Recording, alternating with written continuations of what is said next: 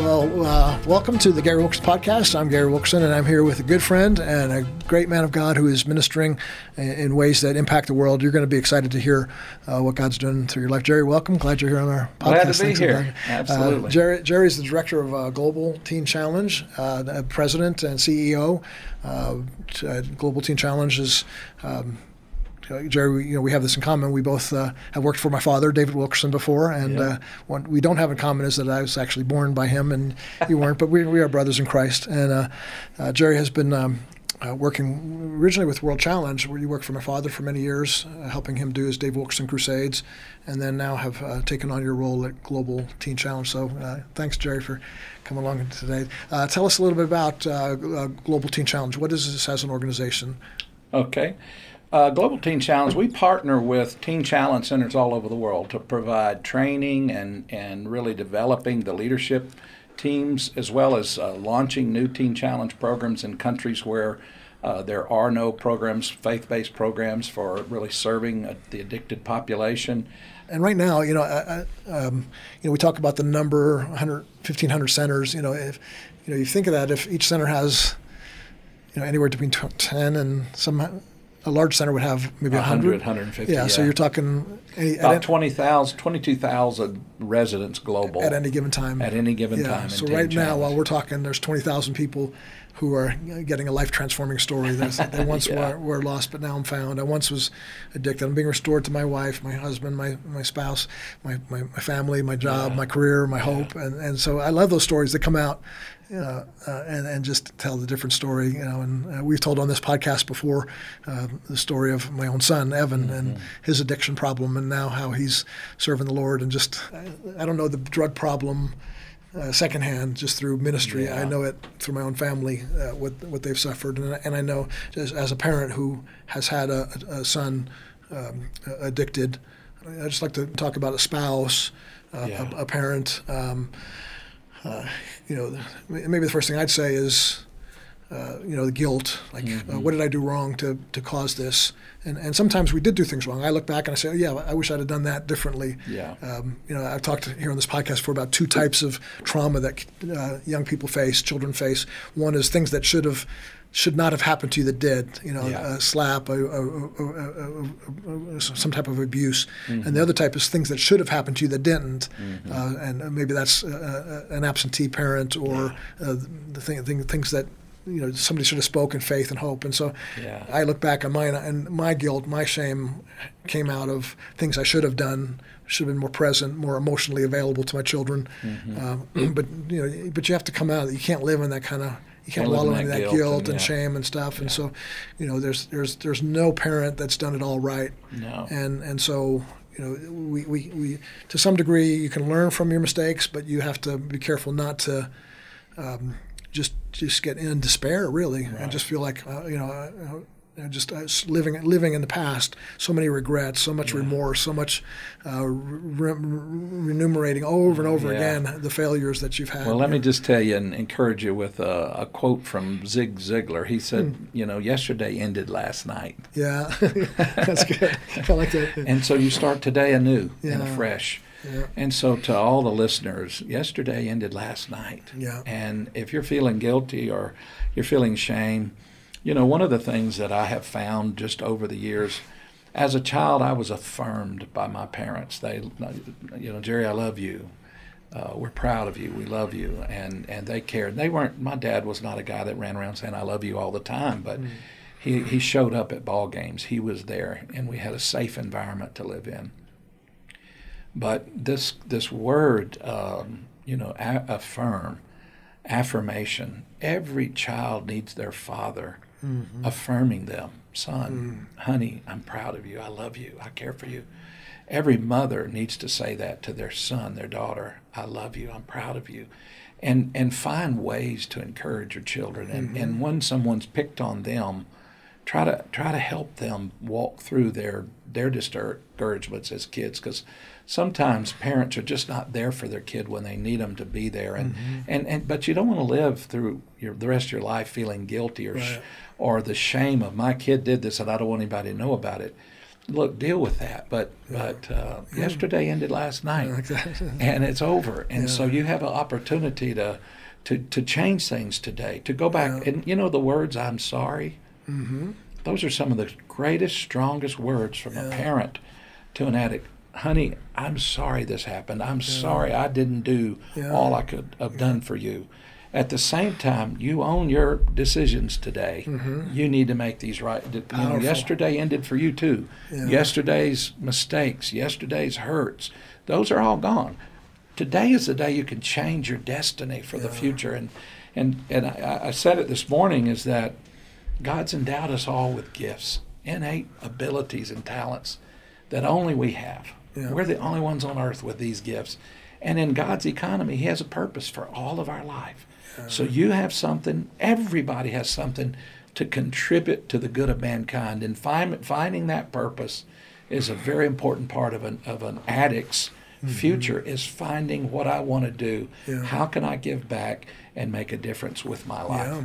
Yeah, there was a medical study done recently, and they said that they found out that the vast majority of the commonality of most addicts is meaninglessness. They didn't have a sense of meaning in life. In other words, something I want to wake up for. Yesterday ended last night, but now I wake up in the morning and I still don't have a sense of purpose and stuff. And I think going back to the parent, that can be instilled. You can speak to your children about their capacity, their abilities, and speak hope into their life. Amen. And then also, I'd say, secondly, is for the parent who, right now, they're feeling sort of that, and I can speak to this personally, that grief of going to bed at night not knowing where your child is, of not knowing if they're going to make it, not knowing if that you're going to get that phone call and there was an overdose.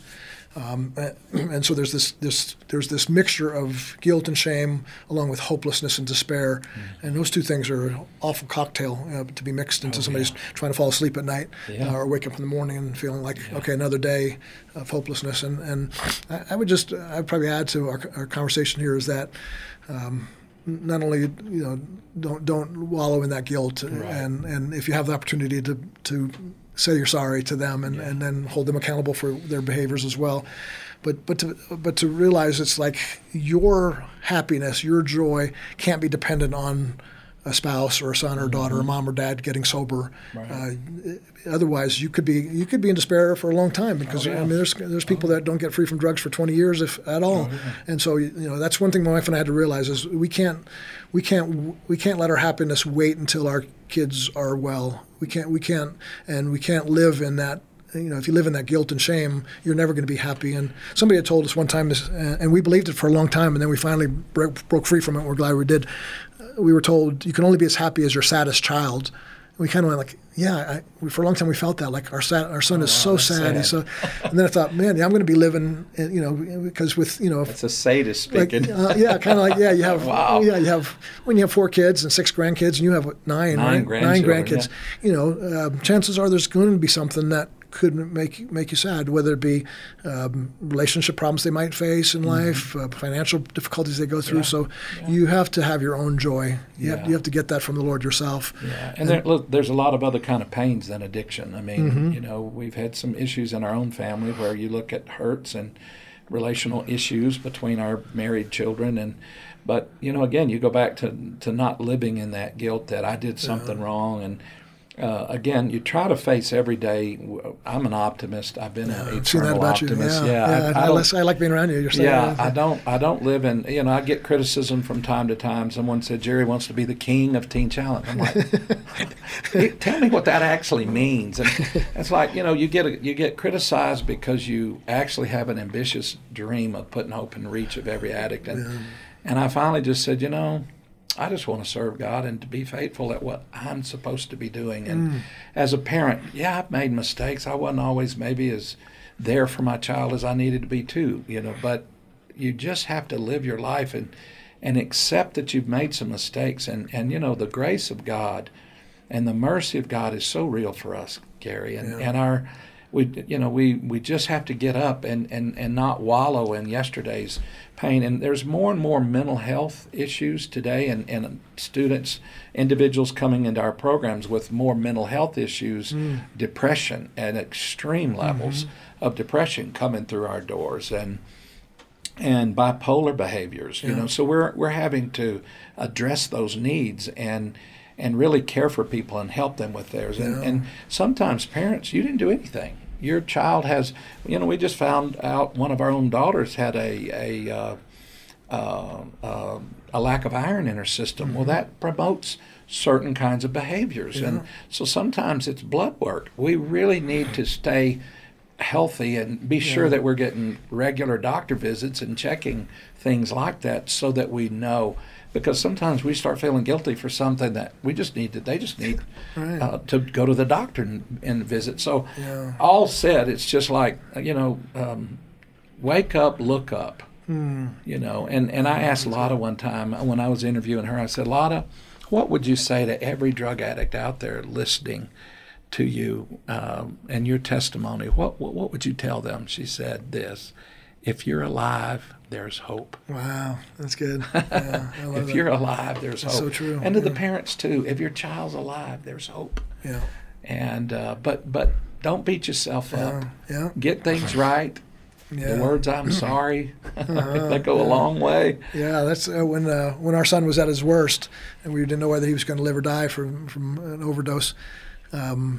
Somebody sent a link to a song, and the words of the song were, "It's not over, it's only beginning." You know, and then we just cried and just we spent, I mean, literally for days. Every time we turned a song, just my wife and I be in tears, and that brought such hope and faith. Like, it's not over, God's not finished, the story's not over, and you know, we don't know, and so just to hang on till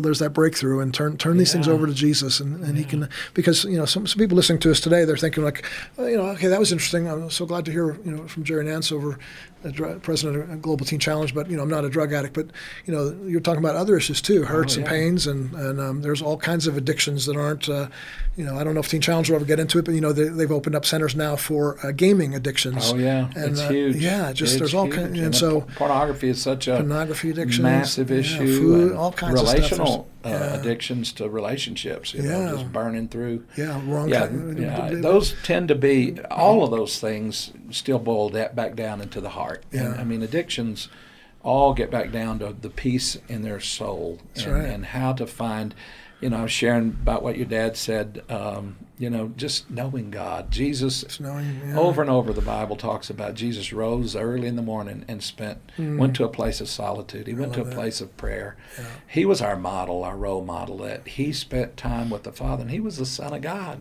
But he spent time with the Father because knowing the will of the Father for our lives is so critical. And when we are in our right relationship with God, we're so much easier to get along with. Yeah. And we're also so much more equipped to help others around us if we're okay with ourselves.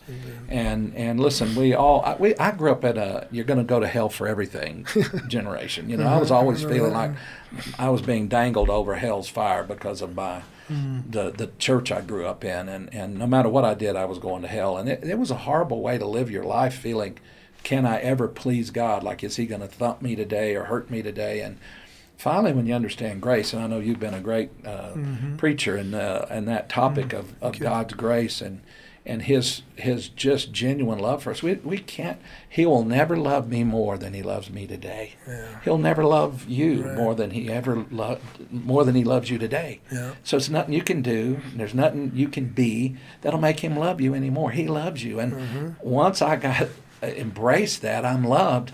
And I still do stupid things. I'll make mistakes. Yeah. We just got to learn to. Yesterday ended last night.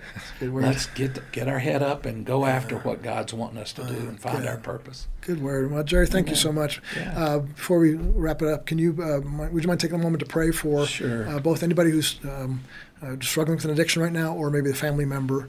Can pray for both of them. I will. Yeah. Thanks, Jerry. Father, it's such a joy to be here with Gary and friends, and Lord, we would just pray for every listener today that if they're struggling with addiction, whatever kind of addiction it is, that, Lord, they'll look to you and ask you for help.